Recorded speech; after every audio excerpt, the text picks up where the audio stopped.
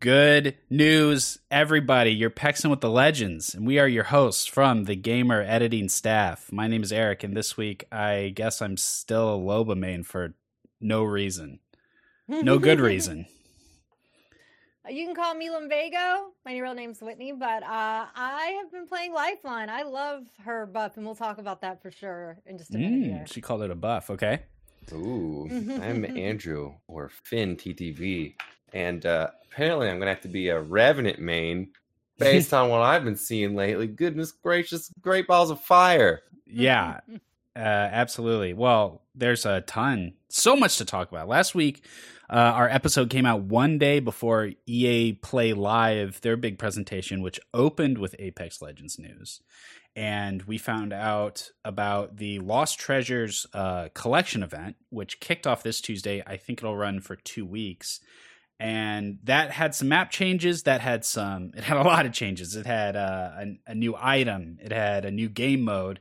And it had a list of patch notes that changes almost every character in major, meaningful ways. So I want to start the show by talking about the event and what's new, and then we'll get into all of these changes, and I want to hear what your impressions are, because this is a big shift. I think this feels like a bigger shift than even the start of the season was, just because of how many changes there are for all the characters. So first of all, we have our fifth Lost Treasures event. We've had one our fifth collections event. We've had one every season so far, and this is unlike the other type of like story progression events.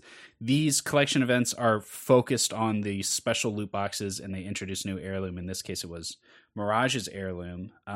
So just first of all, what do you guys think of the loot that's available for the Lost Treasures event?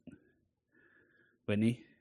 I mean, I'm not the kind of person who's about to spend like a ton of money, although my friend Azzy did that I was playing with. But I think he just needs 4 more of them in order to get the oh my god. Yeah. Well, he said he used his crafting materials on the rares to increase the probabilities that they would all be the legendaries when he actually bought the packs, which is a pretty smart move in my opinion. But I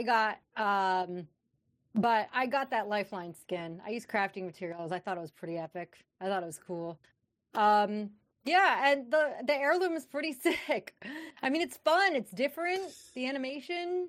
Yeah. It's a statue, by the way, just for anybody who hasn't seen it. It's Mirage, statue of himself, which, I love Mirage's character because they sort of build him up to be this sort of narcissist, but deep down, he's also pretty insecure. And I think that that's reflected in the sort of animation where he's like, he's going to have this like heirloom of himself.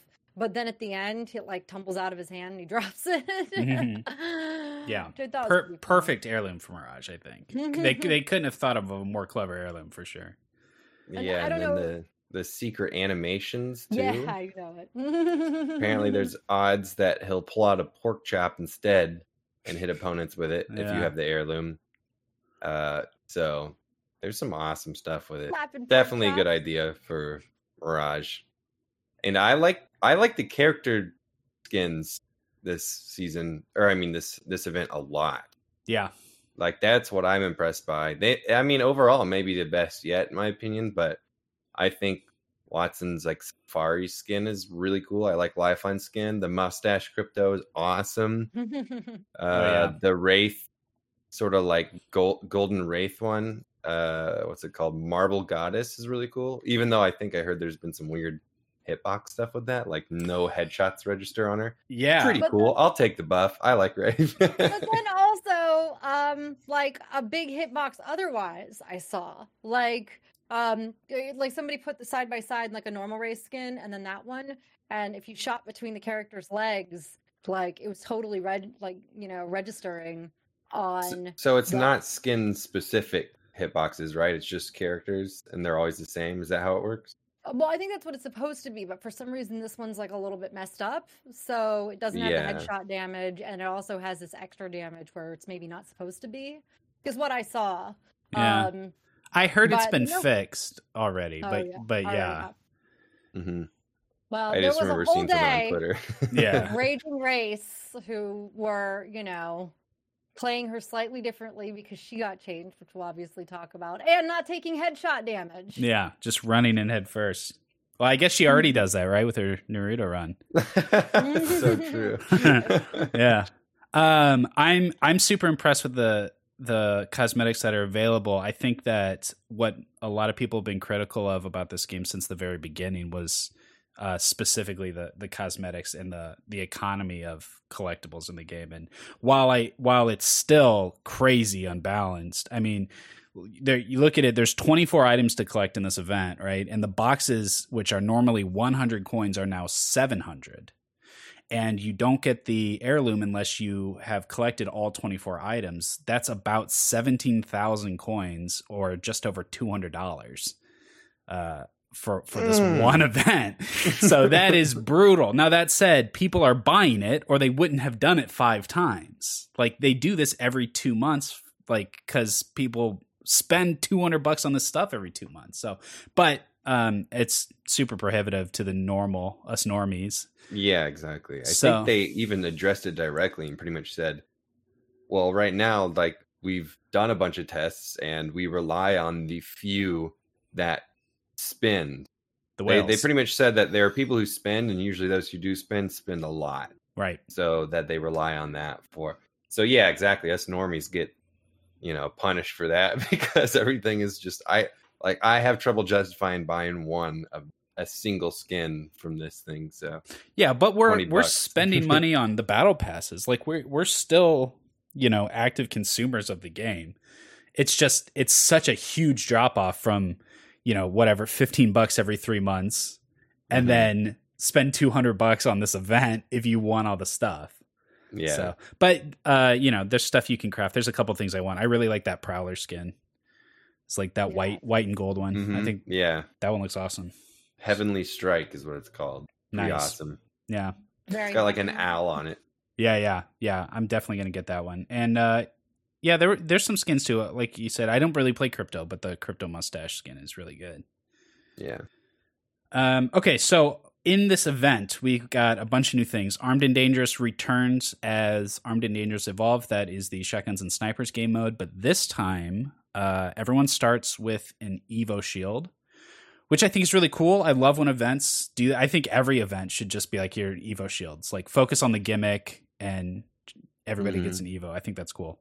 But also, we have a brand new item, the mobile respawn beacons. Have you guys got much of a chance to play around with those?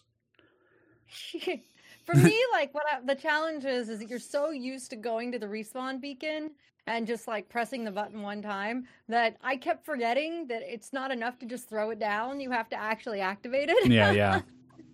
But it is cool because I remember I put it in like an area in Kings Canyon. There's like the houses that are, I forget what that area is called, but it's like right outside a bunker. And there's like a little area that's kind of hidden there. And there were teams on like all around us, and I managed to drop the respawn beacon on there and activate it there. So even though it was coming down, the person was pretty protected on their way down. And you don't always get that luxury when you're like trying to respawn in the middle of, I don't know, that area out front of Runoff. There's a lot of super exposed respawn beacons on that map for sure. Mm-hmm. Yeah, I agree. That I think is what's most interesting about it, is being tactical with where you put those beacons. I personally like having the spread out beacons and having to make those hard decisions about where am I going to go? Is it wise to be this close to where I know enemies are? Do I have time to get there before the ring closes? And having to make all those decisions for a respawn is cool. But we know now that once this event ends, those respawn beacons are going into the normal game, just like any other item. So that is just a part of the game now. Angie, what do you think about that? Well, as someone who's never been knocked or killed, Ever. It doesn't really affect my play. Sure. All I know is victory. I don't understand defeat as a concept. Yeah, but for your enemies, how does it feel for your enemies? Well, I mean, the more ways I can, hunt them down and kill them, the better. It's just like a lifeline drop. It just shows me where they are. I'm a simple man. I just go. All right. I'm just kidding. I don't have a strong opinion yet. Yeah, it's interesting, but I need to wait for some of this stuff. It's just overwhelming me right now. There's so much. Yeah. It's very, like you said, it's almost more significant than the season change itself. Yeah. I would say if you're soloing with randoms, right? Sometimes they just want to respawn at the nearest beacon. And I think that there's a logic to it because they're like, oh, you can collect your box. But for some reason, they do it in spite of the fact that there are two squads both pointing their guns at you that are like 10 feet away. But so I like the idea of having the mobile beacon so somebody can be like, oh, yeah, I don't have to do that. You know what I mean? So we'll see. I mean, that's what I'm saying, like solos. And I feel like as more experienced players, like we have enough foresight to not do that.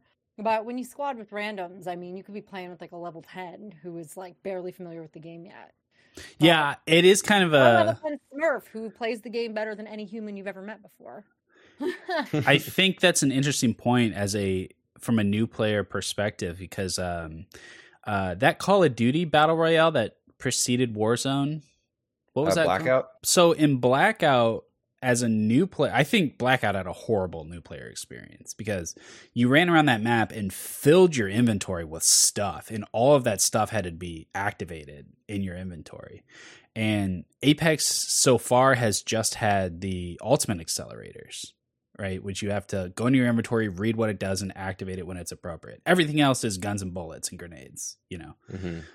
But that's like an item that you have to learn about what it does and how to use it. And now we have another one of those, which has an even more complex activation process. You got to open your inventory, find it, activate it, then it opens a reticle in the world. You have to place it, then you have to interact with it to make it do what it does. Right. So that is definitely a lot to learn for a new player.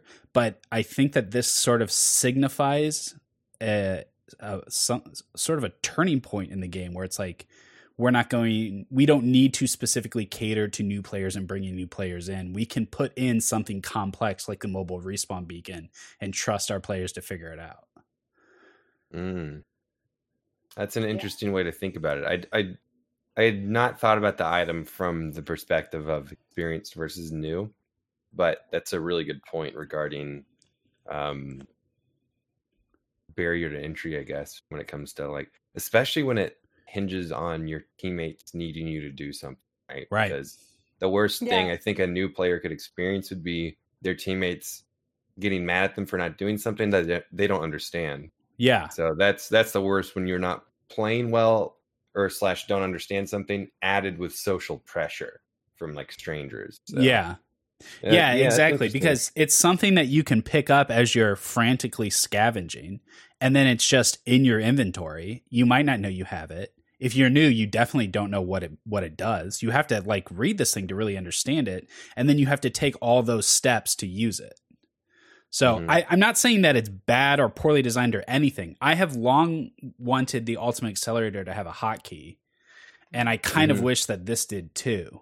But I don't know. Maybe down the road, as we add more and more items like this, we'll eventually have easier ways to use them.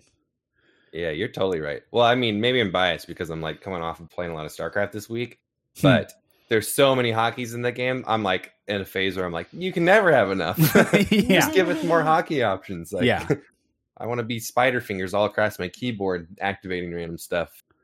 Yeah, because you've got 1 and 2 for your guns and 3 to put them away. Why can't 4 be for an ultimate accelerator and 5 be for a mobile respawn beacon? That would be a beautiful thing. It'd be so easy to program that, it seems like. But they're probably going to have to. If they Maybe it's a balance thing. Like this, right? Yeah, I think so. Because another thing that they added recently-ish was on the Sentinel, where you have to activate it, right? And I know that a lot of people always forget that, like, you can, move certain guns to single shot.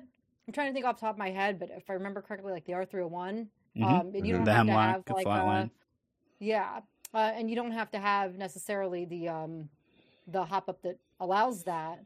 So it becomes more to keep track of, right? Yeah. And I know with Loba, like if you want to take down the ult, all of a sudden you're pressing another button in order to do that, right? It doesn't just disappear after a certain amount of time. The black market boutique. So you're sort of like learning these dynamics, and I think if you're a new player, it's interesting because one of the things about Apex to me was like, kind of like how easy it was to pick up if you'd ever played any sort of battle royale or FPS game. I say it's like a game that's easy to play but like hard to be great at, right? But I think that like as they add these more and more complexities and nuances, and maybe they're just growing with their player base. I mean, maybe they're not getting a ton of new players to the extent that like they're just sort of trying to keep the players that they already have by keeping them engaged, right? But it is interesting to think about because the game has gotten much more complex. There's different legends, then you have to figure out how to work with them and counter them. And they've been buffed and they've been nerfed and they've been, people have to relearn to play. I mean, some people would argue every season, Yeah, absolutely. Angie, do you think that the mobile respawn beacon will have any kind of impact on professional and high level play? To me, it has to. Yeah. Like especially if it's about to come into the game permanently, I don't see how it doesn't. Like respawn beacons are a huge part of it. Of course, respawn beacons tend to be used less in competitive and professional matches because usually if a team fully commits to a fight, it's like all three are going to die. Yeah. That's not always the case, of course, if you get somebody out. But oftentimes if there is a survivor, they're not going to try and get full rat. You're going for placement. Yeah, full rat mode. But that being said, I mean, I know I've seen respawns happen middle of not just scrims, but money on the line tournaments and getting away with it. And actually, now that I recall, GSD on the EU side, they got away with respawning 2 people and then won the map, which was pivotal in them winning online tournament 6. So it does happen. And now with mobile beacons, I imagine honestly, it's just going to be a better alternative because the biggest reason not to res would be to attract, the attention of all these deadly killer squads. So yeah, it's definitely going to come into play. I don't know how yet. I'd have to think about it more to perhaps make a prediction, but we'll definitely see them used. What do you guys think about the concept of a bait beacon? So like, you can have multiple beacons and multiple players can have them. In fact, in Armed and Dangerous right now, everybody starts with one, right? So is there any tactical advantage to say I put down a beacon and guard it and my teammate puts down a beacon and it activates his, but I'm drawing attention to me and making it look like my beacon is the active one? That would be the coolest thing ever, especially if the ship dropped a dummy. That would be so cool. It just ragdolls on the ground. Yeah, exactly. Yes. That's exactly what I was thinking. It's like, it just hits the ground face first. I would say that I played a game the other day where I'm 99% sure that the other player was putting it down for cover, which I thought was really interesting use of it. Yeah. Because we didn't have much and they dropped it there. And it's not, super tall or anything, but it is enough to crouch behind. Yeah. For a little bit. As much as a down teammate with their shield up is, right? Yeah. I mean, if a caustic can hide inside of his own gas barrels, okay, a mobile respawn beacon is more than ample cover. Fair enough. And we've seen that with Lifeline Ultimates too, players using that for cover. So, yeah, that's a good one. Yeah, yeah, definitely. When I made Wattson a lot early on, I'd find, if it's early game, I can just throw my Wattson ult down for cover if I'm in a bad position. And plus, it's like moth to a flame. People like to shoot it because it's glowy. So it's like, right, cool. You shoot that, I'll run. I think it's worth mentioning that this mobile respawn beacon is Respawn Vancouver's first official inclusion in the game. And, we can debate about the function of it, but as far as the execution and design, I think it's great. It's an adorable little cute respawn beacon. Like all the animations are great. I think, as far as taking an idea and bringing it into the game, they totally nailed it. So I'm excited. Yeah. I'm excited to see what that studio is going to be able to bring to the game. Canadian ingenuity coming in hot. Yeah, no doubt. I mean, it is super hard to add an item to a game like this because you just don't know every variable, Right. And they tried to test and test and test. I mean, I'm sure this product was in development for several, months. But at the end of the day, like, you don't know what player is going to figure out an exploit or something. I don't know what a mobile respawn beacon exploit is, but like, I've been you trying. respawn your teammates and like six different teammates, so you just have. I've been trying to block doors with them and stack them, and I've been trying to break the game with them, and I could not find a way to do it. I'm doing everything in my power to absolutely destroy the game as we know it. Yeah. No, I couldn't. You described it as like cute, and the animations is good. For whatever reason, it made me think of these like new. Everybody loves these things. These vector bots, like Wall-E style little robots with their own small personalities. Now I want that to be a mobile respawn beacon. You want to talk when you put it down? You put it down, but it kind of moves around a little bit, so you're kind of like, no, stop. But not enough to annoy you that much. That'd be cool. Yeah. Like I pretty much want a mechanical dog. That's what I'm saying. Please respawn, please. That's so funny. That's like such a big theme of this week's hunt story too. But we'll get into that. You're so right. Yeah. So there was one other thing I wanted to jump back to Whitney's point about, having to learn new keys to activate, to interact with abilities and items and stuff. We saw, to jump ahead a little bit into the patch notes, Mirage is when Mirage got his rework at the beginning of the season, you had to learn a new key to control them, and now they have changed it so that you can control them by holding your keys rather than pressing a new key. And I think those types of innovations can help constrict the amount of things that you have to learn to keep things ergonomic and to keep things simple. Mm-hmm. So yeah, totally. There are every time they add something new, it's like you have to learn a new button or a new key or something. But they're also showing us that there's ways to add things without complicating the game more. Mm-hmm. Okay, let's talk about the map room. So we have a new location, and it has taken over what we affectionately refer to as the gas station. I don't think that's what it was actually called. No, we named it that. Which is great, because the gas station was just an out-of-the-way corner of the map that there was no reason to ever go to. It was low-tier loot. Mm-hmm. And now we have the map room. What do you guys think of the map room? It's sick. I love it. I think it's so cool. And I just love that, like, it changes the game up a little bit, but it's not insane. It's not like a crazy. It's certainly useful. I feel like the risk reward is high. Like, if you're going to land there, it's certainly hot right now, and it probably will continue to be hot. But if you are the one who can take advantage of the map room situation, then it's probably because you beat a few teams to be able to do it, you know? And again, the advantage isn't such like, it isn't crazy. It isn't like, oh my gosh, it isn't God tier, right? Well, but yeah, especially not like, on initial drop. It's not not the most useful thing, right? Yeah. But it's certainly like I guess helpful. We want to go this direction to avoid this team, or we want to go toward this one, to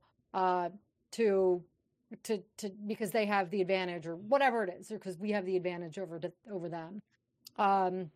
And so it's pretty cool. I mean, and the visual is super cool. I mean, I think the map looks awesome. I think that somebody posted on Reddit that the area looks like the Destiny Ghost, and that's so funny because I literally was playing on stream or with my friend, and I was like, "You see the new area? It looks like the Destiny Ghost." Yeah, totally. I didn't even think of that. Somebody else saw it. Anyway, yeah, it's pretty awesome. I like the look alone is super cool, high tech and stuff. And yeah, I mean, the gas, like you said, the gas station is pretty much not used for much of anything, like low tier loot, just kind of moderately interesting environment with I think the reason why it's called gas station really, well, I mean, I guess it kind of was. It was designed to be that. It was like a landing. Remember. It was like a landing. Yeah, because there was like it was like a rectangular roof thing that you'd often see over like bigger gas stations. But I honestly can't remember anything. But I know that some zones used to end there, and they were really fun, like end zones. Mm-hmm. But aside from that, yeah, I think it was like a really good area to target on the map because it's just straight up more, especially with the functionality purpose. Because usually when you get like a new town takeover or something, there won't be maybe a new function added to the game, but now we have like this map hack, like literally where The cool holographic map shows you where other teams are. But like you said, that gets value over time, and whether or not it's available based on the zone, like RNG factor, you never know. But I want to see some stuff happen there late game and see if teams actually use it, especially in competitive. I'm always obsessed with what happens at the tippy top, of course. But right. Yeah, it's really interesting. I like it. Yeah, it's like you said, it's another interesting tool that may impact competitive, may not, but will be really cool to see if it does. I really like the design of it just from a layout perspective. I really love like a concentric circle with interconnected hallways. I think it's such a cool place to fight.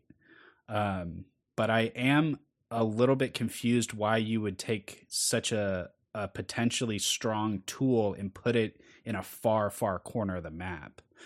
Your options for responding to the information you learn are so limited because of where you are when you learn it.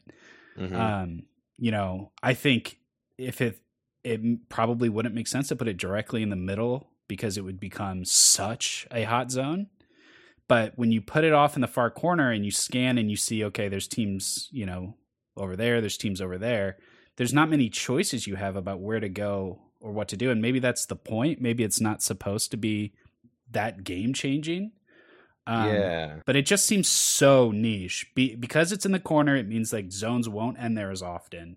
And when you use it, how can you respond to the information you have when there's only two directions you can leave that place, right? You can go up into artillery or not artillery, repulsor, or you can go down towards water treatment. And that's yeah. I have a couple of things.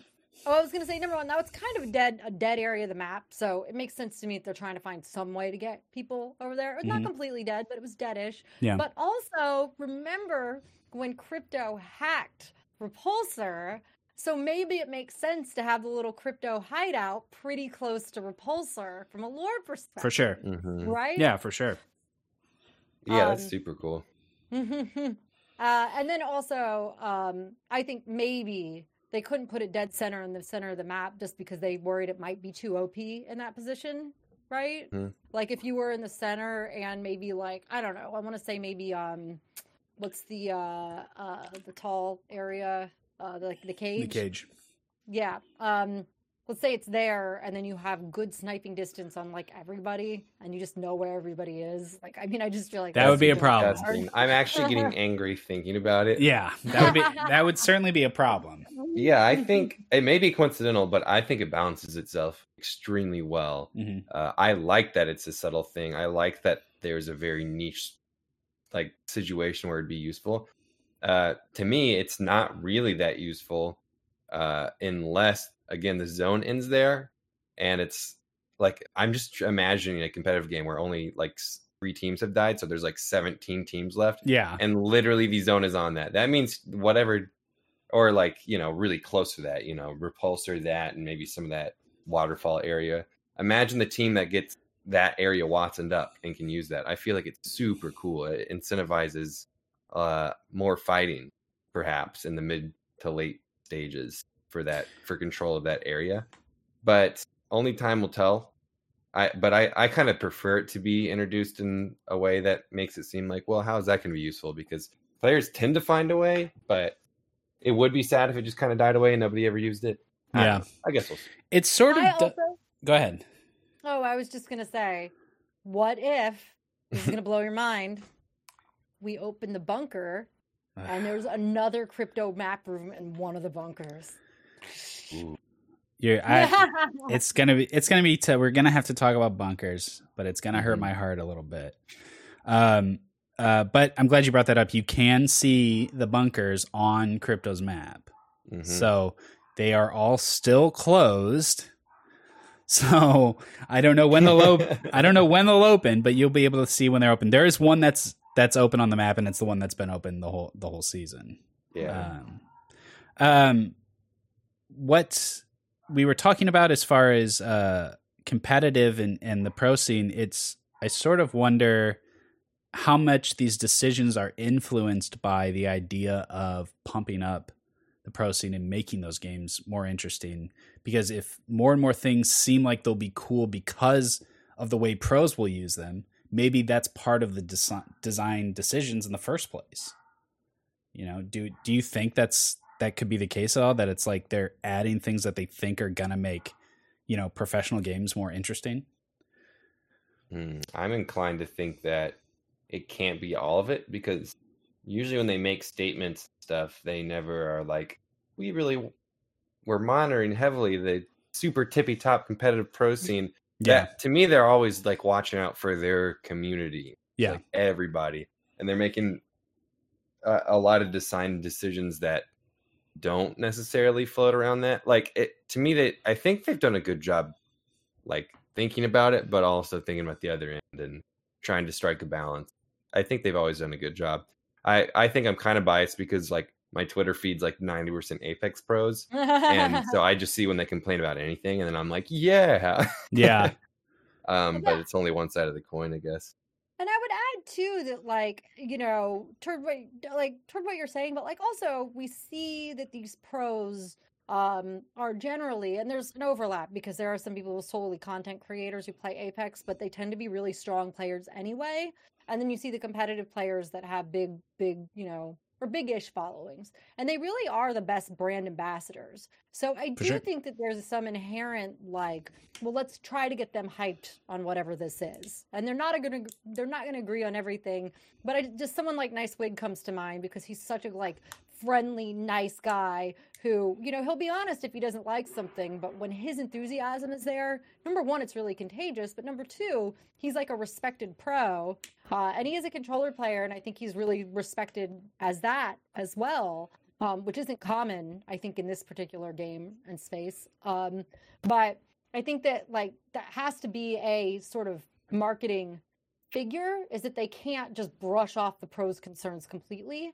Like, that has to exist because it's still also driving interest in the game across the game. No, I think it would be terrible if they did that, especially because I think pro is like a label. It's almost like a dirty word at this point. It's like, oh, well, that's for the pros. To me, like a big, like, it's not so cut and dry. And a lot of the time, pros just mean somebody who plays the game the most. Right. Like, i.e. the biggest fans of Apex. Like, yeah. To me, it's like, you can only play the game so much and still play really badly. You know what I mean? I'm a prime example of that. We don't have to talk about it, okay, everybody? But at the same time, I think you're totally right pointing to Nicewig. By the way, he and his team won Summer Circuit this weekend. The first I did see that, and I love him, and he's such a nice person. I got to meet him in person at that event that Daz and I were talking about. He was there too. Such a nice guy. He and Six and Bows were teamed up. I don't think played too much together yet, but they went ahead and dunked on everybody and won the NA section of so fun fact. Well, just a good person. All right. On that note, you know, when we look at the patch notes, so often it seems like a lot of the balance changes to specific legends are made to impact that tippy top to impact the highest level of players. So I want to go through those patch notes. But real quick, I don't want to neglect to mention that there is a progression track for this event. It's not solely a collection event. There is daily quest and a track of earnable cosmetics. There's not much. There's a pretty cool P2020 skin with like a underbarrel flashlight on it. That's cool. There's not much on there, but you know, there is something to. Yeah, I need to find that tab and check it out because I often neglect those and then I regret it later. yeah. There's 2 gun skins. The P2020 is like halfway up, and then the last one I want to say is a Flatline or a Havoc. I don't recall. It didn't stand out to me, but most of it is banner stuff and trackers and stuff like that. Mm-hmm. Okay, boy. So this is gonna be the biggest part of the show. Because most of the legends, like I said at the top, most of the legends got major changes. Probably no one as much as Lifeline did. Lifeline's passive has been completely replaced. She lost her speed healing, right? And instead, she now has a combat revive, meaning that she can drop her drone, dock, let it revive someone, and then she can either continue to fight, heal herself, or res another teammate. And and from what I have seen, it's as powerful as I thought it would be. It's as strong as it looks from that initial trailer. Has that been your experience as well? I mean, I played Lifeline a lot when I first moved to PC, so really like last season and partially the season before. And number one, I think it's just huge that you can just be like, I'm rezzing you, but like you're not putting yourself there in a vulnerable position. Because even when your shield's up, you're vulnerable, you know? Mm-hmm. People can just come through with the Peacekeeper and punch you in the face, right? Sure. But the other thing that I would say is that, like, yes, I mean, the fast heals were great. And to be fair, like, that's the reason a lot of people, and you know, I will use the word pub stompers. I don't want it like in a derogatory way, but just people who were really, really strong players. A lot of them, not a lot of them, but I know several who would choose to play Lifeline because that is a huge advantage if you're just going for kills and you're just trying to like shoot it up every single time, right? So it definitely is something that I think it hurts the character, but at the sort of improvement of the team, you know? So I just think it's great to be able to jump back into combat and to have that shield, and you can use the shield for your own protection, right? If you come up behind them. So it's kind of a cool way to address some of the challenges that they were having with that character. I mean, it's, in my opinion, still probably not quite as strong as like the Gibraltar kit, right?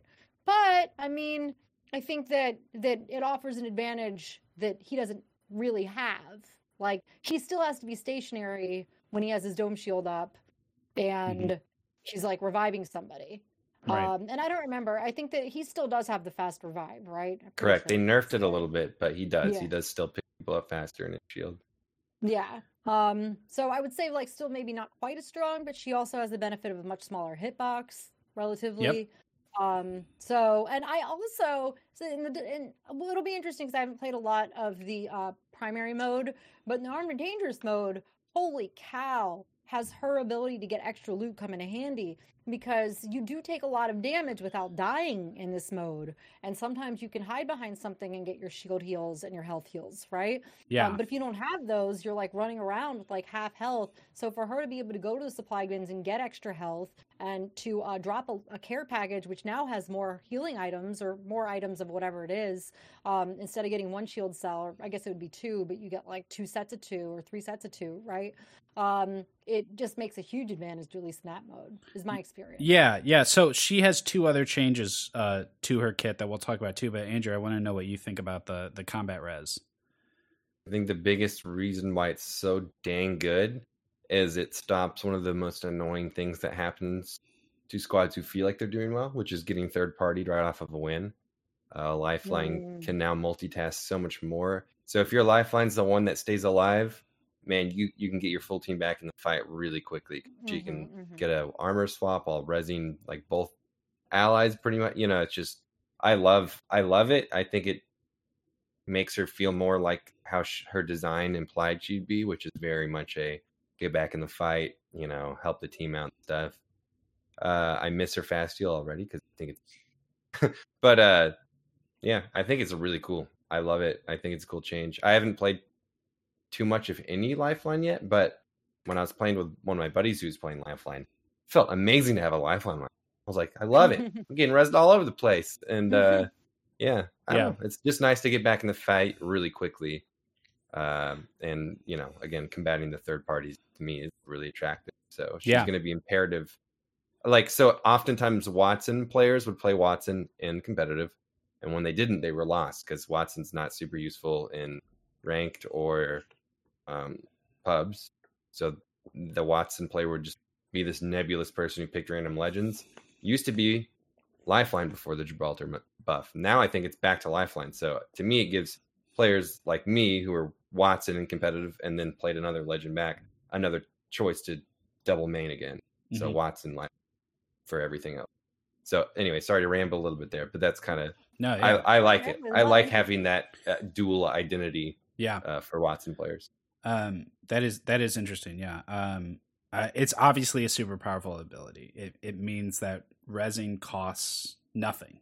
you get to do it for free, and there's no cooldown on it.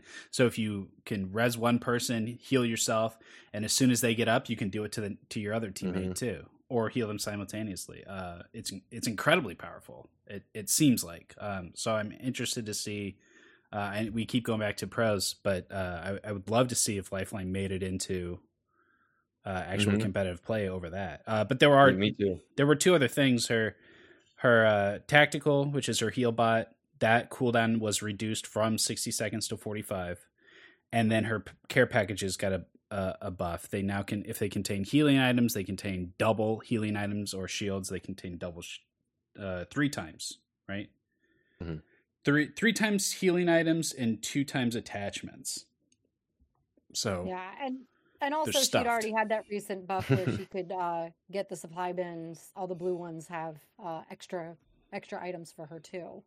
So I would have preferred guaranteed purple. Yeah. Fair enough. Yeah. So Lifeline potentially god tier, but we'll have to wait to see, I guess, right? Yeah, I don't know yet, but yeah, she's definitely really good. Octane. So two changes for Octane. One, he's even faster when he uses his tactical. 10% stim sprinting speed increase. He also, as part of that, can stim out of movement impairing effects. So it works as a remove debuff. So if he runs into a Watson fence, gets hit with a Arc Star or a Bangalore alt or anything that would slow him down, he can stem out of it and run away. And then finally, his ultimate, his jump pad, all characters can now double jump out of it. And the double jump is kind of interesting. It's not totally what I expected.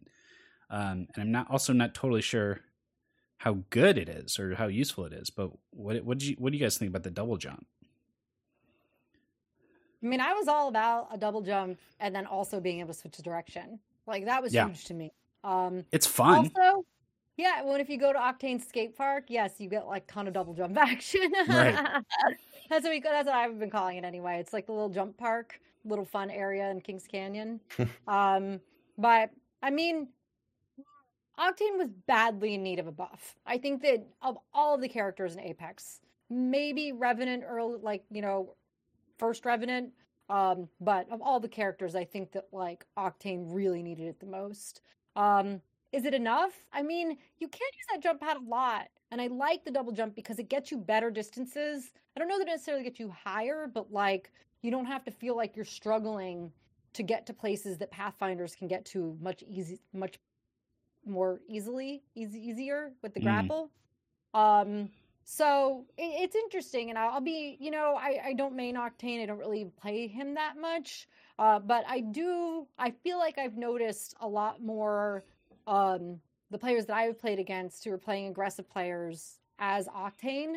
It ends up being pretty valuable because the 10% increase in movement is still huge, I mean, Octane was already sped up, now you have even more than that. It's like that character is going to be really hard to hit when they're stemmed. And again, they take health when they do it. So like, what's the trade-off? But it's 10% and they regen. It's not the worst thing in the world. What are your thoughts, Senior? I need to mess with the double jump stuff more because I don't know enough yet to comment on that intelligently. But I definitely like them buffing Octane. I'm a huge fan of anything that disrupts current meta. However, I gotta say, my dream buff would have been them taking it a little bit further and making it so that you don't debuff but become immune. Yeah. So I would love it if when he's stemmed, he cannot be slowed. That would be really, really cool. I can think of a million uses for that. Like, say an ally died and was thirsted inside of a building that has Watson fences, caustic gas, you name it, and him just being able to run straight through, grab the banner, and run out without any inhibiting movement stuff at all, rather than getting hit and then stemming out. I don't know. That would just make him a little bit stronger and then make that really cool because, again, caustic, Watson, disruption, really, I just want to see an Octane sprinting across the field, get hit in the face with an Arc Star, running through a Bangalore and Gibraltar ultimate, get Caustic gassed, run through 6 fences, and still be the same speed. It would just be so cool. Yeah. He would die, of course. Such an Octane thing to do. Like, you know, Yeah. we just blow his legs off in the process, but it would be fine. Yeah. I'm glad they're buffing him, but I have to like wait, I guess, a little longer because I don't know how much more useful he'll be. But I kind of like the idea. Yeah. Don't know. Yeah, I had a couple thoughts. I think it's interesting that we have a character that they can make more fun, but that doesn't make the character better. Like it's more fun to play Octane now, so he may get picked more, but I don't think they're making him better. Mhm. That being said, I also had the same idea as you, or maybe it's just because we were talking about it, about giving him an immunity while he is buffed. And I think that the reason they can't or won't specifically is because they are so adamant that legends do not hard counter each other. There's no legend that has an ability that specifically counters another one. Mhm. And giving Octane an immunity would specifically counter Caustic because he could run right through his gas, and that's all Caustic has. Mm. So I think that's why you can't, as much as I think that would be a sweet ability and would definitely make him stronger. It would make him more pickable, but it would directly hurt Caustic, and that's why I think you can't do it. Yeah, and the design principle that you brought up, I think, is really. I'm a big fan of getting away from rock, paper, scissors balance tactics. I love the versatility of legends. So if that's the principle, then I totally understand it. My initial thought was like, oh, it wouldn't unbalance it because he would have to stim in alone, which means he can't just go in there and fight alone. It'd still be a dumb decision. But at the same time, thinking about how singular Caustic is, just the gas, like that does seem a little direct countery. So yeah, I understand that. But they could still do like a reduced damage or something. But yeah, something. anyway, I don't know. Yeah. They'll probably still tweak him if he's truly like they have the percentages right of how popular legends are. If he's still at the dead bottom, I'm sure they'll continue to brainstorm and tweak. I mean, they must have so much data because that's what they look at to make these decisions. Like they say, like there are so many wraiths with high numbers of kills. Like, is this character? Oh, I see you cringing. I know, I'm just smiling like, oh, it's not. I don't know if play Wraith for that reason. But yeah, which I'm sure we're going to talk about. Yeah, we've got a couple more before Wraith. Let's talk about Revenant's big buff. He got a little tweak to the tactical. Now his silence affects a Pathfinder who's grappling. It'll make a Pathfinder drop, which I think is going to be so hard to hit. I don't know how you hit a Pathfinder in the air with. Yeah, that's more for trick shots. Yeah, we'll also start a Wraith who's mid phase walk, who's winding up, not once they're in it. But right. But the big change with Revenant is that his Death Totem, his ultimate, no longer has that range circle. There's no radius to it. If it's active, it's on a timer, and you can go anywhere in the world, and you'll have that second life, that 1-up, right? Which is crazy. It's so crazy. But in practice, as being a bad Revenant player, I've been playing a lot of Revenant. What I have found is that I'll drop that totem, run very far into battle, die, and when I come back to my totem, I realize that my teammates are a mile away still in the fight, and I am way out of it. When before it was like, I can't drop this until I'm in the fight, that way because of the radius. So, but yeah. What do you guys, Andrew, what do you think of the Revenant change? Yeah, I agree with you. I think that the ultimate change is the big, like his tactical got I think a needed buff, does a bit more now, certain things. But like you said, the unlimited range on the totem is something that I think we're going to see more coordinated teams use a lot more. And plus the visual looks a little cooler too on that. Yeah. Kind of cool. Yeah, the UI change is nice. Yeah, I like it. But like you said, I don't think it's going to benefit teams that aren't pre-made because you have to be smart. Like when you use it, you've got to know how you're getting back. Is the area secure when you do get back? How far are you planning to go? What are we going to try and sack our lives or let the timer go? There's a lot of things to coordinate. But that being said, I've already seen Ad Hoc Gaming. Matafe is the most famous member of that team. They used Revenant in scrims and they dominated. I think they got second in their lobby with 2 wins with Revenant, and they were using the totem to be way more aggressive than they normally would have. Because, and like kind of like they described Wraith's phase, get out of jail free card. That's kind of what Revenant does with unlimited range, but for a full team. Yeah. If you're smart. So I like it. I think it's a cool change. I think we're only going to see it get stronger as players get smarter and more coordinated with him. I just don't know where it's going to stop. I'm worried it'll stop shallow, and he still won't be competitive. If it's perfect and the porridge is just right, then we'll see him like some creative teams using him, like we used crypto.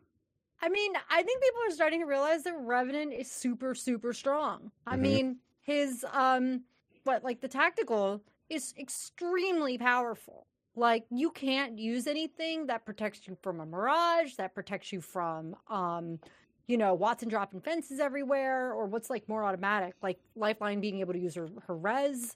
And you get 2 of them, and then it also like re-ups really quickly. And if you actually hit him, you can also do 10 damage, right? But all across the board, it's like, that I think is sort of, as the meta is changing, you might find that because of some of these changes that are being made just recently, that becomes more and more valuable at the beginning of a fight, or even at the end of a fight, even in mid-fight, because I cannot even tell you how many Mirages just use their decoy escape to reposition, and to just not have the ability to do that because they've been silenced is going to be, I mean, to me, that's extremely powerful. Now, I know that like Mirage is not heavily used in comp, and I don't think that's going to change, but I'm thinking about like some of these other characters, like Caustic Gash. You can't use the traps. Like, that is huge, depending on the situation. Mm-hmm. Yeah, I think that Revenant always had a good kit, but that there were just other legends that were better. So that's why he just didn't get as much selection. And I think that with this alt change, like Andrew was saying, that it's a strong enough ability that can win you games. Like, that ability can win you games. And so that's a good enough reason to choose him. I also wonder if it might be used as a tool to like dive back into the circle and finish people off before they get in. Ooh. Because that you can safely do that. And looting. Yeah, and looting. And no matter how far you go, the circle will kill you and you'll be able to come back. Yeah, it's a good way to transport back. Yeah, I'm excited. You made me want to pick Revenant, I'm not gonna lie. And it was a really good change in my opinion. I mean, I just feel like they could not like really come to a radius that was gonna feel far enough, I think, just for the situation that you needed. Yeah. So originally it was certainly too not enough. Too small, yeah. Yeah. But and now they can just adjust the timing. How long it lasts, right? Yeah. And I do think like toward what you said as well, like because it's just so highly tactical, like you have to know how to use it. And I don't. Like, I'm the idiot that's just like putting it out in like an open field and just like, oh wait, I guess I shouldn't put it there. Or you're trying to put it in some place that you think is smart, and then just somebody comes out of nowhere and just like tears it down. Or you find someone camping the respawn. Yeah. You're just like, oh shoot, that's exactly what I was trying to avoid. Let's talk about Watson, because I'm not a Watson player, but these changes seem devastating. The pylons now only last for 90 seconds before they fall, and you can only have 3 out at a time. Is that a big... And they make a really noisy sound when they break, and I always think I'm getting shot at. Andrew, is that a big deal? Yeah, I'm pissed. All right, they messed with my girl. I'm kind of okay with it because I love the Safari skin. Again, I'm going to reiterate. Skin. They threw me a bone, and I'm like, you're lucky. I understand the change. Respawn is being brave, and that they're doing what's good for the game, despite the fact that a lot of players are going to get really mad at them. Yeah. It's very clear that Wraith and Watson are pretty much unavoidable picks for meta.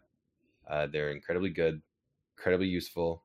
And honestly, if the goal of the game is to have very complex relationships with each of the characters to where you can have any number of combinations of characters and teams and they're all viable, then you do have to do something to make them not as strong. They went ahead and went through with that and implemented that change in Watson, mainly, like you said, these pylons will expire. So you can't be as campy. I want to be mad because I love Watson, and unlike what a lot of people have a shallow view of Watson. Oh, you can get an area that makes everything more boring and campy. No, it's the opposite. The Watson is the best thing for Apex ever, because with the pylons you have shield replenishment, which encourages teams to dogfight more and fight with each other and try and get picks, because you don't have to worry, oh, we have 2 shield cells, we can't fight, let's just camp, which is going to happen with Watson. Before Watson was in the game, that happened. So she's really good for aggression, actually. But what they're doing here, I think, is necessary anyways. Mm-hmm. And I like it because you know what they did? They said, well, you can stack ultimate cells too. So they want people to still use her how she should be used, still be useful how she is, but they're just making it so that, you know, you can't be thoughtless. You can't do what a lot of players do to win tournaments right now. Sorry, I know I go back to competitive a lot, but at the end of the day, that's kind of like the most abusive way to use something. And it's that no matter what loot you got, you just ran directly to the best spot in the zone and you Watsoned up. Now you can't do that without getting punished a little more, because you'll run out of resources. You can't, if you don't collect ultimate cells. There's a lot of cool things that they've done. They nerfed her. I'm sad. I'm pretty much a Watson main, Wraith main, and I think it's probably necessary. So not to ramble too much, I think it's sad, but it's good probably. And 90 seconds is still a pretty long time. Yeah, it's not the worst. And I don't know how long the cooldown is on that, but really you're only dealing, I mean, not only, right? But like it's not like you're going 10 minutes and you can use if you don't have an ultimate accelerant, right? And the ultimate accelerants, just so everyone knows, is like they'll automatically, she only needs 1. She can be at 1% and use 1 and she'll be at 100. Good point. Yeah. So, you know, and also I don't know because I haven't played in competitive with her, but I assume that if you have 3, your shields also heal up 3 times as fast, right? And that seems like a huge advantage if you're stacking 3 on top of each other and you're getting 3 times the shield heals out of it. Remind me, either of you two, that before this patch, she could only have 1 pylon, correct? Mm-hmm. So now she can have multiple again? Yeah. Okay, interesting. I'm I think 90% sure I read that. She can have up to 3 now, right? Yeah, it says 3. Yeah. So that's like a buff that nobody's talked about that I've seen. This is how much I'm not a Watson player. When I read pylons, I thought that meant the fence posts. I thought that meant she could only have 3 pieces of a fence up. Oh no, but this is her. We're talking about her alt. Talking about her alt. Crazy. So she can have 3 alts out. Yeah. And there was a time when she could do that before. Yes, when she first came, she could. And like Whitney said, they did stack, I believe, regarding charge and shield recharge. Sounds crazy, but you didn't see a lot of it. Like you'd never run into like a team with like 5 pylons out back then. Okay. It's never happened. But yeah, I'm curious. I'm very curious how this is all balanced, because maybe it's returning like that, but it's not stackable recharging speeds. It would be hard to get 3 up in 90 seconds. Yeah. And besides, there's no way you can get 3 up in a position that aren't like super exposed unless they're like on top of each other, which is not, that doesn't justify putting another one down rather than saving it for your next rotation. Sure. Well, if it's 90, then you put 1 down, use the ultimate accelerant or the ultimate chargers, thing. Yeah, the charge station, and then you can put another one down. And I'm just thinking, for instance, if you're like in like that little area, I forget what it's called, the new area, and then you get all the shield heals too, right? I mean, to me, like I never really thought that much about shield heals, but when you get late game and you don't have any heals, it is a deal breaker. You will die, you know. So, wait, what are we giving talking me about? some diabolical ideas. Okay, we have to try this. I don't care when. I'll play Watson. I want us to drop whatever it's called, capacitor. Yeah. We're going to look for every ult excel we can. Okay. We're going to collect them all, give them all to me. We're going to go to the charge stations. I'm going to see if I can put like 10 Watson. Oh, wait. Dang it. You can only have 3. Only have 3. Sorry, guys. We'll find a friendly We Watson. only bring you the best knowledge here on Hexing with the Legends. We'll figure it out. I still think that's crazy, though. I mean, not just like drills in the ground, but you have like 3 of those and you have all those fences. Like, you can still build a perimeter. And if you find enough ultimate accelerants, and like I feel like I always find them when I don't need them, but sometimes you can find like 5 in a game, you know? She'll still be in the meta. It's a nerf, but yeah, I think they did it. It's more soft than it appears on paper. Yeah.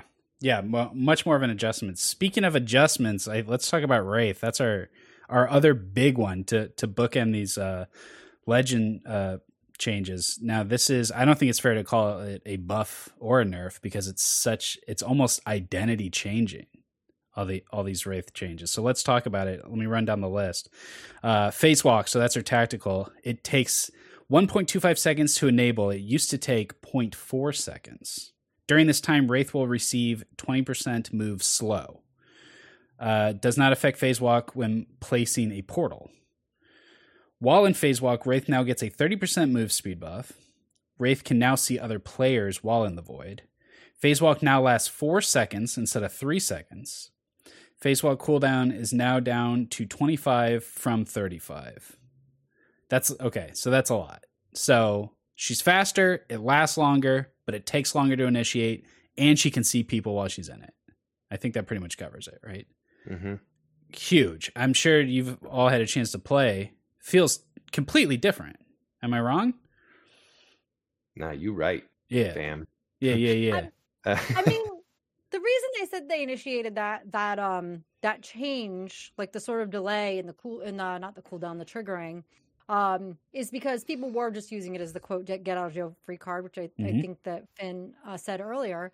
But I think that's important to note or to keep in mind, because theoretically, I mean, a lot of really strong players would play Wraith too, but theoretically you could be a mediocre average player, but you could be really good at clicking that phase button when you first felt shots and then reposition to the right place.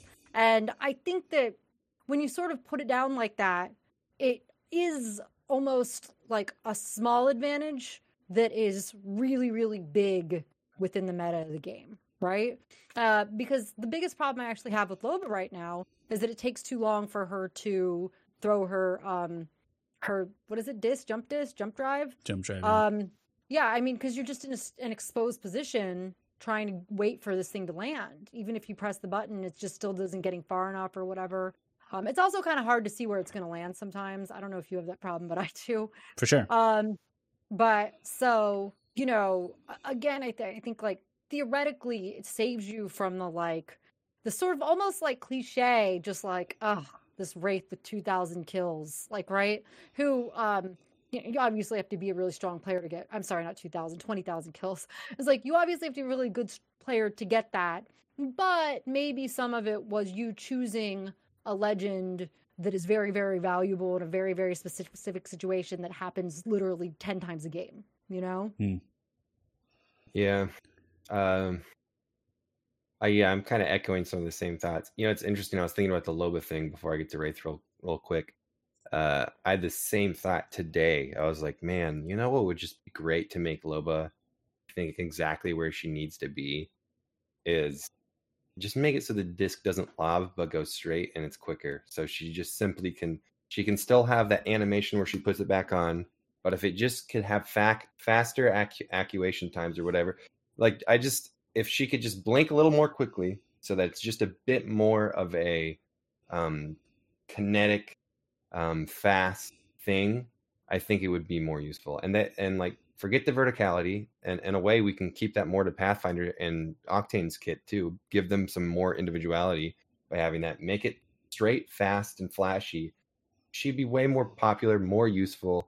Outplay potential would go up. I think it would be great. Anyways, but regarding Wraith, they pretty much changed the nature of it. So now it's not supposed to be used so much. She and competitive people would refer to her as like an entry fragger. She just go in, do a ton of damage, and the moment before you're about to get knocked, phase out, get out, trust your two teammates behind you to finish it. Stuff like that, which they didn't want her to be played that way. They wanted the phase thing to be a bit more reconnaissance based, so that you could identify when you're in danger and before you're about to die, but rather getting into a dangerous situation, then escape. And of course, the buff to the actual phase lock itself is really nice because you have a much more, if you activate it correctly, then you're good to go, right? 4 seconds, you can move faster, it's longer, you can see people. So I think it's a good change. Again, on paper, I'm kind of like, no, why? She's a perfect character. She's perfect. But I see why they did it. To me, it makes it, again, more of a intentional, this is what she should be used for. We don't want her abusing fights and being too strong as a fragger. Be more thoughtful when you use it. Think a little further ahead, and then you'll be rewarded that way. So it's a good change. I'm just upset because I like to abuse stuff. Right. I would add too that the portal in particular, and the fact that you can see players now through it, there's already a huge advantage. You know, I had been talking about like a certain like type of wraith. I mean, it's a cliche. That's why I like use that as an example. But if you have someone who is actually a genuinely seasoned wraith player, they can use the tunnel in very, very smart and tactical ways. And I'm not even talking about like putting a tunnel and just like dropping it off the edge of the map, although that is hilarious. But just, you know, making sure to go to high ground, but being able to like get a loot drop and like making sure the portal is in the right position so that when people go through it, they'll be in a situation that you have eyes on them, whatever it is, right? And I think that having that buff in that regard is actually really awesome for people who, you know, are using that as a really strategic character and not sort of as a YOLO character, which what I imagined when Finn talked about the YOLO character. You just go in there and just like... Right. yeah. It's a like Andrew was saying, it's more than just a change to how the ability is used. It changes how the character can be used. You cannot be as aggressive with Wraith anymore. And when you want to use her tactical ability, you have to use it before you're in trouble rather than when you get into trouble.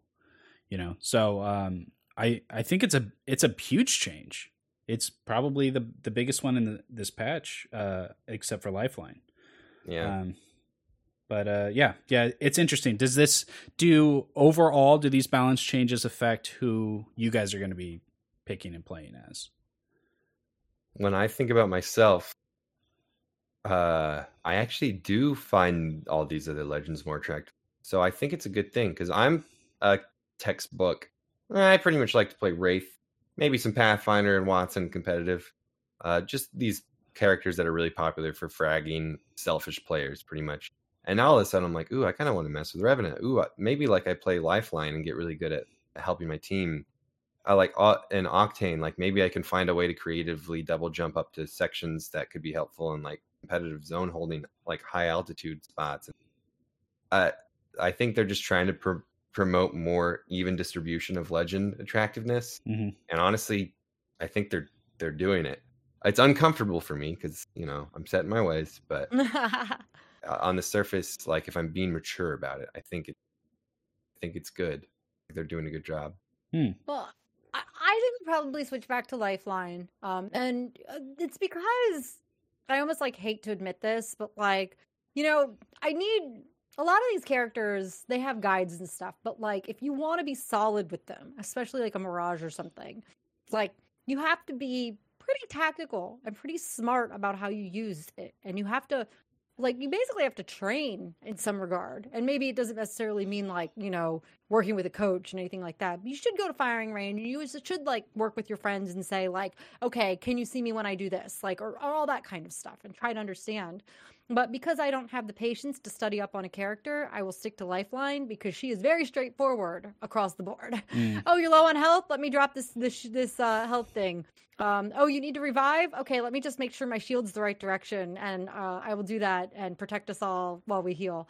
Yeah. Like, that's kind of why I've chosen that character anyway, to begin with. I am not the type to ever like tell my friends who to play or my teammates who they need to play or anything like that. I really don't care, and I'm only ever playing for fun anyway. So people should just play who they want to play. However, if it was my job to choose my team composition, I would want a Lifeline on my team in every single game, because she just seems that important now. And there was a time when she felt like that very early on, like you have to have a Lifeline. I feel like we're back there. That's my impression.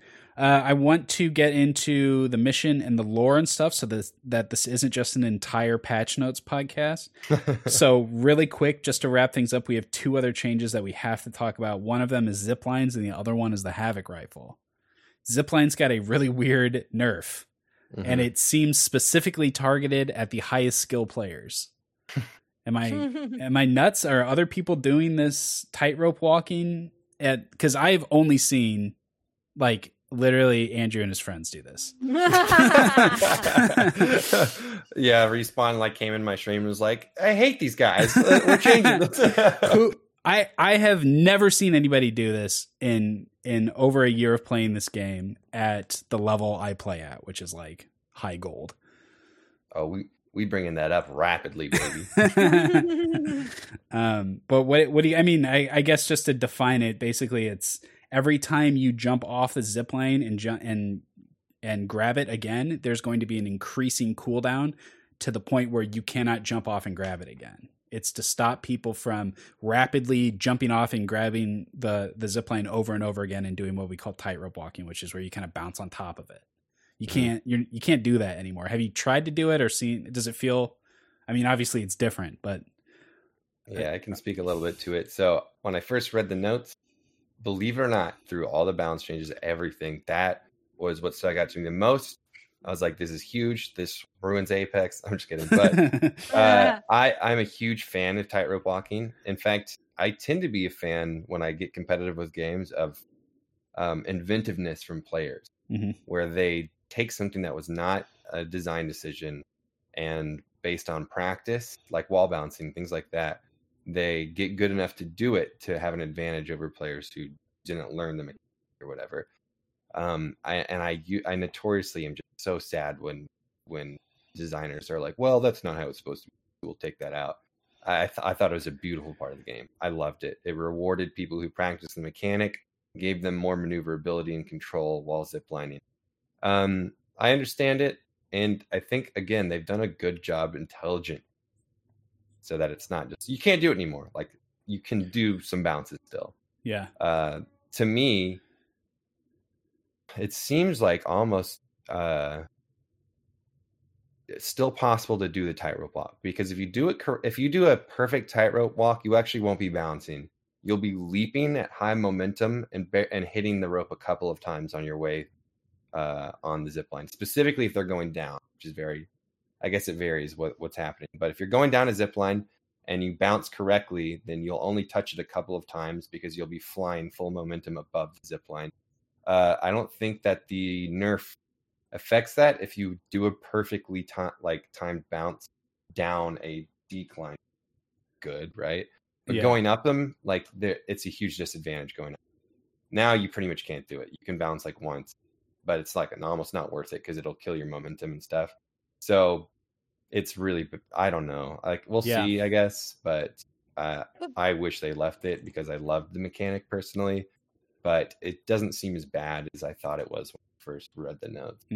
Well, and so, and correct me if I'm wrong, because it is just a matter of grabbing onto the tightrope. And I've definitely seen competitive games that have been won by the fact that there was a Pathfinder still alive. They had a zip line that was like just high ground. Yeah. Am I spoiling all the cheats for you? No, you just reminded me why I reacted so strongly when I read it, because that is now not able to do. And there are some of the most beautiful games I've ever seen. They're the coolest, most clutch games. As a Pathfinder, the last second will find this rock somehow up really high on a cliff, and they'll grab it, and then they'll just bounce perfectly, and they have to choose when the perfect time to drop is to clean the game up. And it's always like the clutchest thing ever when a Pathfinder does it, stays up just long enough, drops right at the last moment, and cleans up the last couple of guys and wins the game. And this happens very frequently in scrims and tournaments, and it never feels cheap. It's never like, oh, that's dumb, they were just bouncing. No, it's always like, this guy's a genius. That was the coolest play ever. Oh my gosh. And some of the most exciting games ever played in Apex have been directly tied into that tightrope walk play. And there's way more to it than just the bouncing part. There's a lot of things that make that so exciting and more of an outplay rather than like some abusive lucky mechanic. Quite the opposite.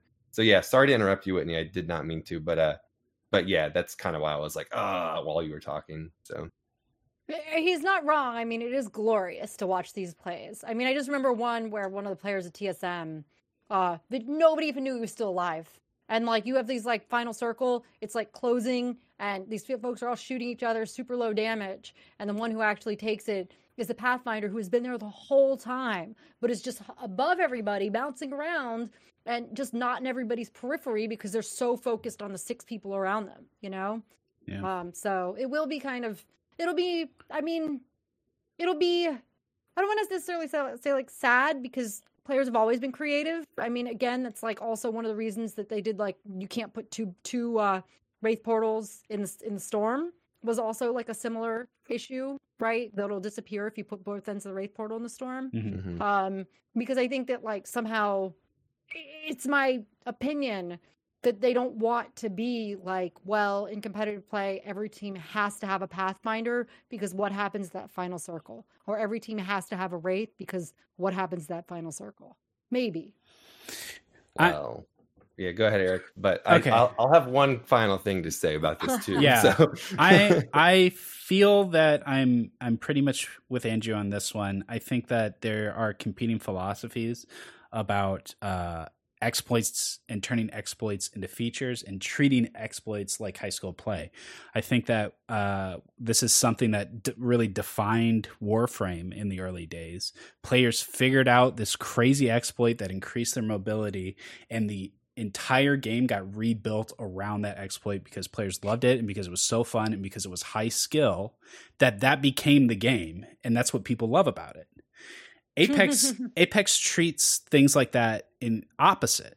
We saw that with bunny hopping, right? Early in the game, you could move full speed and pull off a shield at the same time. You can't do that anymore. That was a really high skill move, but it was an exploit.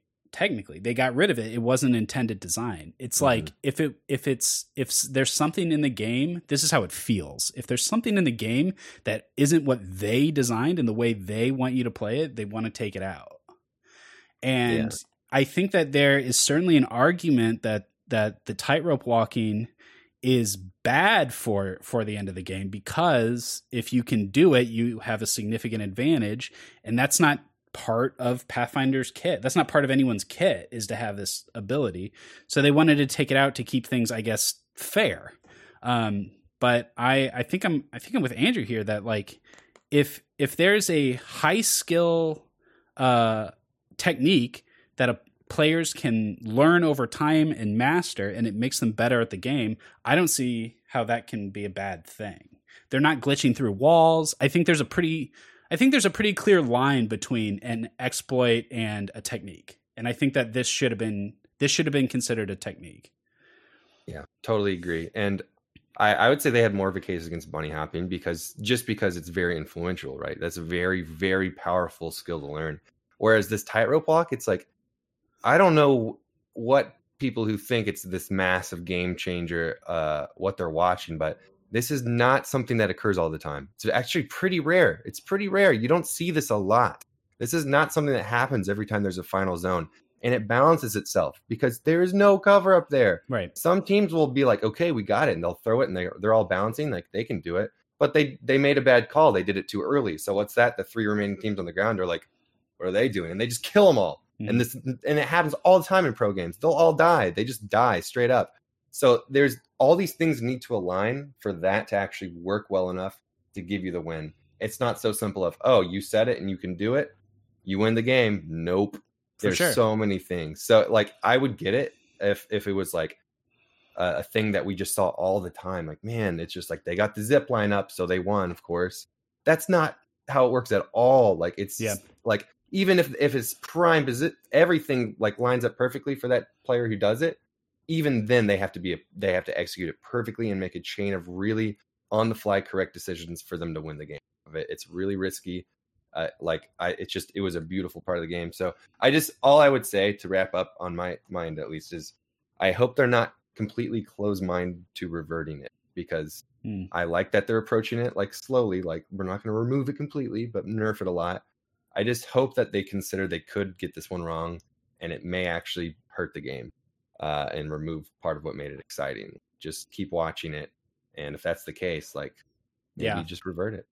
Yeah, the last thing I would say is, like, this is a nerf that only affects the highest level of play. It's not. I don't see this as a health of the game type thing, because this literally only affects pro situations. I mean, like I said, I'm like high gold, so I don't see this in final circles, but I would have a hard time imagining that even on the ladder in diamond and stuff, that this is a big problem. I don't think it can be. So it's odd to me to make a change that targets only the highest level of play like this when it's, as you described yourself, not even that prevalent. Yeah, exactly. So, okay, the last one's Havoc. Havoc finally gets the big nerf. Increases the spread when it first fires off, I think. Greatly increased horizontal recoil in initial shot of burst, and then also the magazine decreased from 32 to 28. Good, right? I mean, I've still bashed in some heads with it. It's still fun. Yeah. That's, I don't know. I don't have much to say about it. That's good. It's fine. Me either, yeah, because like I'll pick it up early game and I'll be like, well, I still don't like energy, but then I'll just like one mag 2 people with no armor, and I'll be like, okay, it's still good though. So I think it's a perfect nerf. They just made it really hard to use, especially unkitted, and I think that's smart because controller advantage aside regarding recoil control on that, because I don't know how it all works, but it just seemed like controller players always use energy weapon. I'm happy with it, but I'm totally biased. Honestly, I'm biased. I'm mouse, keyboard, and plus, I never pick up energy weapons because I'm like, recoil's hard, so I'm not going to learn that weapon. So yeah, I think it's good though because again, it was just one of those weapons that had a bit too much killing power for for what it was. I guess I do have a little bit more to say on this actually, because it makes me. It actually brings up a point about community perception and balance changes and how much time they take, right? Because we've been crying for this Havoc buff for now 6 weeks. It's been the entire season. And when they do it eventually, it's like, well, we were right all along. We've been saying this the whole time. But obviously they need to collect their data and determine if that's a real thing, you know? But the players felt it. They felt it the whole time. So like, to you guys, how long should it take for a nerf like this for something that's so obviously overpowered? You know what I mean? Does it feel fair and good? Like, should Havoc be on top for 6 weeks? Is that a problem? I mean, yeah, go ahead, Whitney. Oh, I do feel like if you don't give it at least a little bit of time, you do risk falling sort of into the graces of the vocal minority. So, like, let's say that just, like, everybody came out today and just said that, like, Caustic isn't powerful enough, right? But we all know that, like, Caustic in his current state is a very annoying character, right? And I think there are plenty of people who would suggest that this should be this character should be nerfed, right? But if for some reason you have, like, 10 people just constantly tweeting and sharing, for them to quickly react to that and just say like, oh yeah, maybe we should make it, instead of being 8 ticks of damage or 8 HP per tick, we should make it 16 or whatever. Like, that's an insane thing to do. And I should say that, like, I see this because a lot of people are talking actually about the Lifeline fast heals being removed. And again, it's like, I don't know, theoretically, like, I think I said that, like, it's worse for the player, but probably better for the team that it's this way. But if you're just listening to the Lifeline mains, there are plenty that are annoyed about the fast heals, you know? For sure. So I think you do sort of have to, and maybe the Havoc is like a bad example, but still I think that you have to say, like, okay, we see what the good players are saying, we see what the great players are saying, but like, what is like the average person who dips their toes into Apex like maybe once a week saying, you know? Yeah, like Respawn to me does a really good job of guarding themselves, it seems like, but they go too far. Like, so I don't think it should have taken 6 weeks.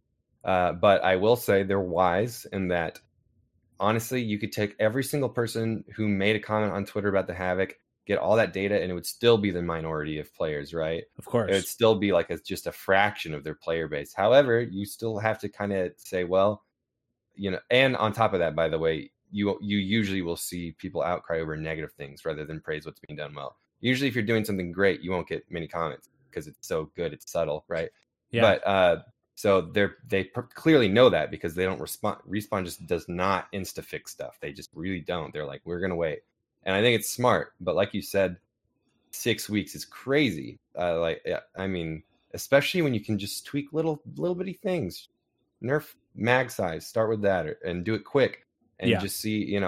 I just think it's you're guarding yourself in what you know a bit too much, because again, even though still a minority, no matter how much people outcry and pessimism tends to reign supreme when it comes to feedback in general, there's still gonna be a point there and all that. I should add, too, that when they do implement these changes, they have to think about the sort of effect on the world. So we don't see something like recoil being that big of an issue to tweak. We think it's like making a change to a little bit of numbers or something like that. But we also, and I don't want to be like the nerd about this, but my developer boyfriend in the back here might back me up on this. But but sometimes there are contingencies, right? Like if we change the Havoc recoil to this, does it, is it suddenly going to make some other gun more powerful? Not because of the numbers, but just because, like the Havoc was designed to compete with the L-Star. Now all of a sudden the L-Star seems overpowered compared to the Havoc. So I do think it's worth mentioning also that sometimes a change that could seem like it's going to take 10 minutes is actually a thing that takes 3 weeks. And by the time they actually push it out and deploy it, it's been 3 more weeks. Yeah, So definitely. Yeah. I'm just saying, Yeah, for 6 sure. weeks does feel like a while, but they are running like a giant franchise, keeping us all on servers all around the world. Everything out is events. interconnected. Yeah, it's Yeah. never so simple as like, oh, just lower the damage. It's like, well, actually, every weapon's like what relative to the other's damage. There's like a complicated chain. So Yeah, I'm absolutely. oversimplifying for sure. Yeah, and all those points very well taken. Totally makes sense. And I'm sure that if I said to a developer like it took you 6 weeks to change that, they'd be like, "Yeah, we changed in 6 weeks. That's crazy." Yeah, exactly. Only Yeah, 6 that's why- weeks. Yeah, But still, it doesn't feel good that it took 6 weeks to make a tiny nerf to a gun that was obviously overpowered. That's all. That's all I'm saying. I also feel like when they did the Wingman and they changed the mag to 4 or something, and they changed it back up to 5 or whatever, just Yeah. for starting. Yeah. It was not that long before they made the change back up to 5 or whatever Yeah. it was. So. Yeah, you can get messy with it. Just try some stuff. I would prefer more changes than less. I would prefer them to make more mistakes than to make fewer changes. But yeah, totally agreed. Because you could never argue, well, they don't care. Like, Right. If they're constantly trying stuff, they clearly do. right. That said, I am also not dissatisfied with the amount of changes we get, especially this week. It would be very strange to be like, oh, Respawn doesn't try enough things. Like, this is a crazy week. Yeah, I know. It's awesome. Yeah. I would love if this happened once a month, if we got this dramatic with the changes. Oh, yeah. But Dream come true. yeah. Okay. So that's it for patch notes, unless there's anything I forgot that you can think of. That was a lot. Let's talk about the hunt. This is number 6. I guess I kept saying 6 weeks, but this is the 7th week. I'm tripping. Yeah. I Yeah. can throw this up real fast. Yeah, so this, not including the prologue, was the 6th hunt that we did. Yeah, the prologue Yeah. is dialogue. So this is the 7th week. Yeah. This whole time I've been saying 6, but yeah, I was tripping. Okay. All right, so we have our 6th hunt. For the Thumbs audio down. listeners, we're thumbs downing. I don't know, man. It just seemed like the same thing I did before, but I'm sorry. Please continue. Like last week I was complaining that it was like the previous weeks felt like they were building. Then last week felt like we went back to the simplest one, the first one. And then this one is even simpler. It feels Most like simple. yeah, I don't know. I just this is the first week where I honestly feel like the game is not respecting my time. Mm-hmm. I would suggest that maybe our expectations were set a little too high. Maybe quest wasn't the right word. Maybe they could have called them like mini games or something. I don't know. Honestly, yeah, I think that's a good point. Yeah. Because when I think quest, I definitely think of like a Destiny style. Okay, we're gonna do all this like really cool, crazy stuff. And I guess technically that's what you're doing, but it's so like structured and it's so like very like repetitive, essentially in nature. And I do get they're building to something, but it's almost like you're like playing a commercial or something, right? Just like, okay, I don't want to see the commercial. I want to see the movie. Yeah. And it's winding down. We only have 3 more. You know. But I kept thinking that like the last one is going to be just like taking on like the boss god or something. I don't know what it is. It's gonna be so Don't. crazy. Don't. All of a sudden 360, like Don't even put those ideas in our heads. No, the next 3 are going to be the worst 3. That's what I have to believe. I can't, Yeah. Fair enough. you know? Yeah, there's just, man, it was boring. Yeah. I've done it. I've done it a bunch of times now, you know? Yeah, I don't know. You guys, Angie, you got anything else? There's not really much to No, say. that's pretty much it. It was just a copy paste. Just a It copy just, paste. Yeah. If you know how they did that Bloodhound Zone of the game. Mhm. If they had made it like a thing where in the I don't know how many games of Apex I play in a week. Let's say it's like 40. That one game, I have to drop into like an area like the Bloodhound Zone. I have to take it, me and my squad of 3, and I get a lore piece doing that like once out of every 40 games. Then or like once a week or whatever. Then maybe that would have been a cooler way to do that, right? Because the quest is kind of similar, but you sort of are going in there and you know, you have to earn it, and maybe like each week the setup changes a little bit, but it's actually in the game, and then you don't have to like sort of go through this like That's external thing, right? Like Yeah. it's just something that's like built into the gameplay. And I don't want to be like too much of that because I like wasn't really crazy about the fact when Fortnite started like doing like and find this and get this and find this letter. Yeah. Like I thought that was like kind of like cheesy, but I feel like you already have the Bloodhound Zone. Maybe something like that would have worked really well. Yeah, I think that's a good point. I think maybe it could have worked better if it wasn't 9 of them, and if it was something that you could actually do in game, like the Bloodhound event. Okay, let's talk about the lore, because actually this one has got some interesting tidbits for sure. It begins with it begins with a reveal of what we're building. Like I didn't figure it out last week. It kind of made me feel like I was supposed to have figured it out a long time ago, because it's just so casually like talks about this character that we're building. Watson refers to it as a female, which is interesting, and also makes mention that the sort of, it's not Faraday cage, but whatever the dome, the cranium part of it has some sort of like electrostasis blocking. So I wonder if maybe this character, now I've already assumed that this is the next character, but if this is the next character, that perhaps their passive or one of their abilities has to do with electrical something, not taking electrical damage. Nanobots probably. Listen, okay, the female thing's just to throw us off like Forge. They know data miners are all over this, all right? I'm not abandoning my theory. Nanobots. Yeah, I know. I'm totally sticking with that. I'm fully behind the immortal theory right now. So they're Crypto and Watson are bonding. They're becoming friends, which is fun. I still like that relationship building stuff, even if it's a little cheap or whatever. Like it's working for me. I like that. Yeah. And so they're putting that thing together, and then the big reveal is we now know who the mole is. And it was Crypto the whole time, but actually Crypto didn't know, because Revenant was watching the gang through Hack, his little drone bot, his little his drone, right? Which I liked. None of us guessed that. It makes fine enough sense. I don't know how Revenant hacked the hacker's toy. That's, he's the hacker guy, right? Like, how did the hacker get hacked? Well, I feel like, and Respawn is really good at this. I feel like they tell us more than we think they tell us in every one of these. And for me, it seems like whatever happens next, like maybe it is, I don't want to say like you're hacking Crypto's drone, but maybe this character, I don't know. They have an ability that's not exactly like Crypto's, but maybe they can place a beacon or something like that where they can tell audio if people are coming. Yeah. And then it transmits it to like Wraith, like the way that Wraith can like think someone's aiming at you or something, right? Like the voices. So maybe that's like, I feel interesting. like somehow there's a tie-in between the character and what's actually happening.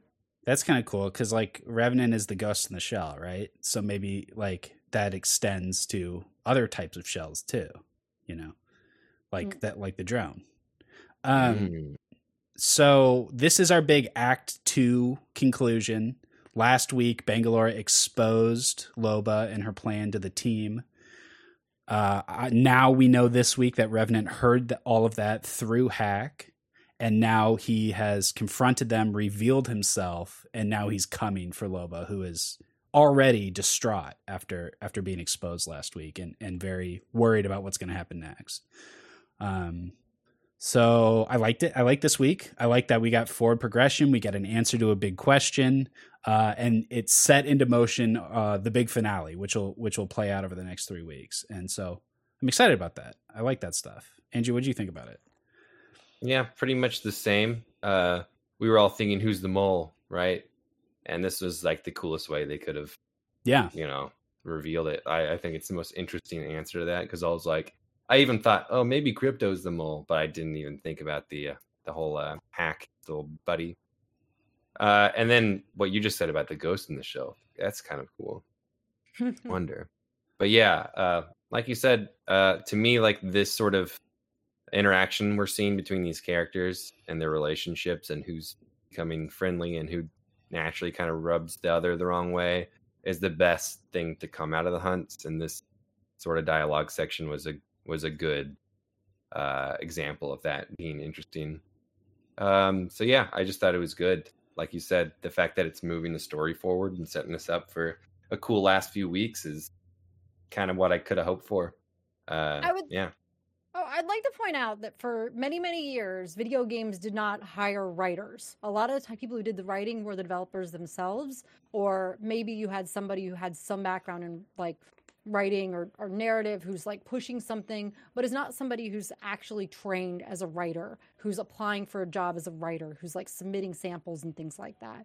And it's only been in recent history that I'm talking like history, like, ancient Egypt. No, I'm just kidding. But it's only been relatively recently that companies started saying, oh, actually, we're going to invest in story writer for whatever this is. And also we have Respawn doing it now in this battle royale format where they're telling stories, not only within the game itself, but now in this little side piece. They're telling pieces through the content they produce on the web, through the cinematics, through the trailers, through, even the gameplay reveals have bits, I don't know if you happen to catch that when they did this launch for this. There's a voice at the very end of the trailer, and it says something like, "Crypto, it's me." And the assumption there is that it's Mila. It's like his sister who's presumed dead. Right. So anyway, all of this to say, there's also a bunker that opens in that trailer. Yeah. Still pissed about it. Open the bunkers already. Okay. What's inside? But just to sort of get to the point here, I just wanted to say that these are not dumb writers. They do have surprises for us. They have twists. They have things that we're not putting together. They're trying to find ways for us to do it. And I think that that's so incredibly cool. They're writing at sort of writing to our intelligence. It says you're gonna, you are looking for a mole. And you think it's going to be one of these people here, but we're going to do a twist where, yes, it's somebody kind of quote here, but it's not ever going to be the person you think it's going to be. And now I feel like I have to think like that when I'm just like, okay, what's the weird twist this time? Yeah. And I can tell you that, not to just keep going, but I saw that in the sort of season 3 Meltdown trailer. I did a sort of trailer review, and then I went back and I watched it after the end of season 3. And they told us about the train that was going to exist. They told us that there was going to be, that it was going to be about Mirage by making it a Mirage event. They told us about even I feel like there was a reference to the fact that assists and rank were going to start counting because he started counting. He's like, that was my kill. That was my kill. He's like, well, that was my kill. He stole it, right? Crypto stole the kill. So when you sort of look back in retrospect, you say oh, they kind of actually indicated to us what was going to happen.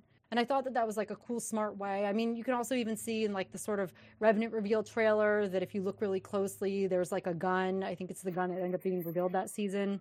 If there was one. Anyway, sorry it's loud here. I got some bells ringing. No problem. Part of the atmosphere. Yeah. Anyway, I just wanted to say you're not dealing with idiots, and Of course. they are really strong writers, and I think that's something to sort of keep in mind as we move forward with where they're going to go, because I think it's just going to be bigger and better every season. I mean, they're clearly ramping up the team. There's a lot of opportunity there. And Apex Legends the movie, please cast me as Wraith. Do we expect that we'll get this same quest style every season from now on? I think that they'll probably make it better. I think they'll hear the player feedback and they'll probably try to find ways to make it. But it's good. I mean, hey, if people hate the quests as a whole, then they did a trial run and they never have to come back to it. If people love them, then now they can find ways to improve, which they've shown us continually that they know how to do. That's true. Yeah. The biggest thing for me has just been connecting the story to the gameplay of the story missions and how week after week they don't line up.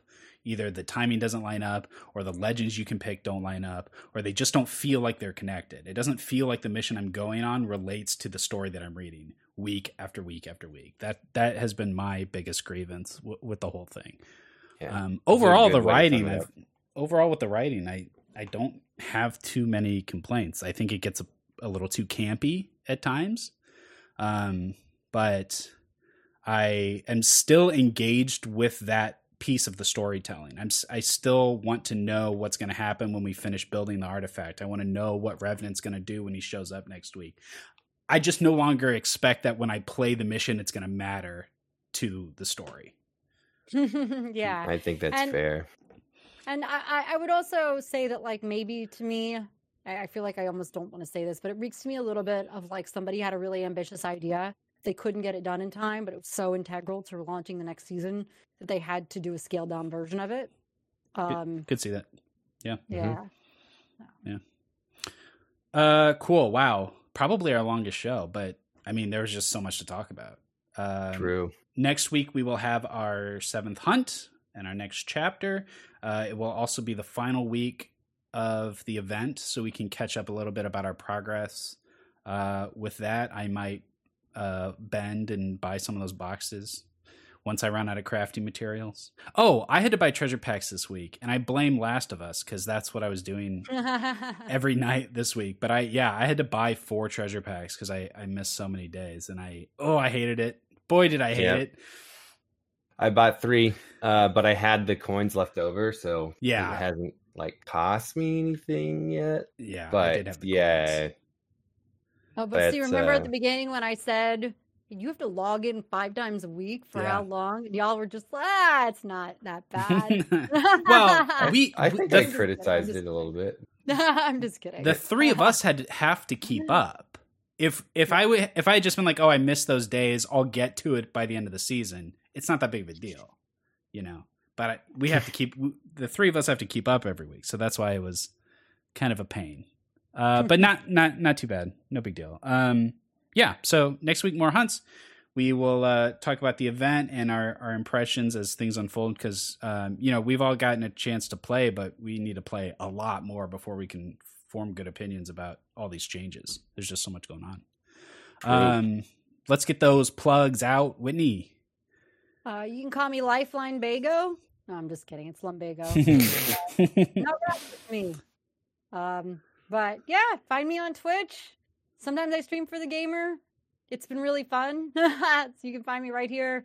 Well, I know this is going to go on Facebook, so I've been posting streams to YouTube too. Mm-hmm. So find me there.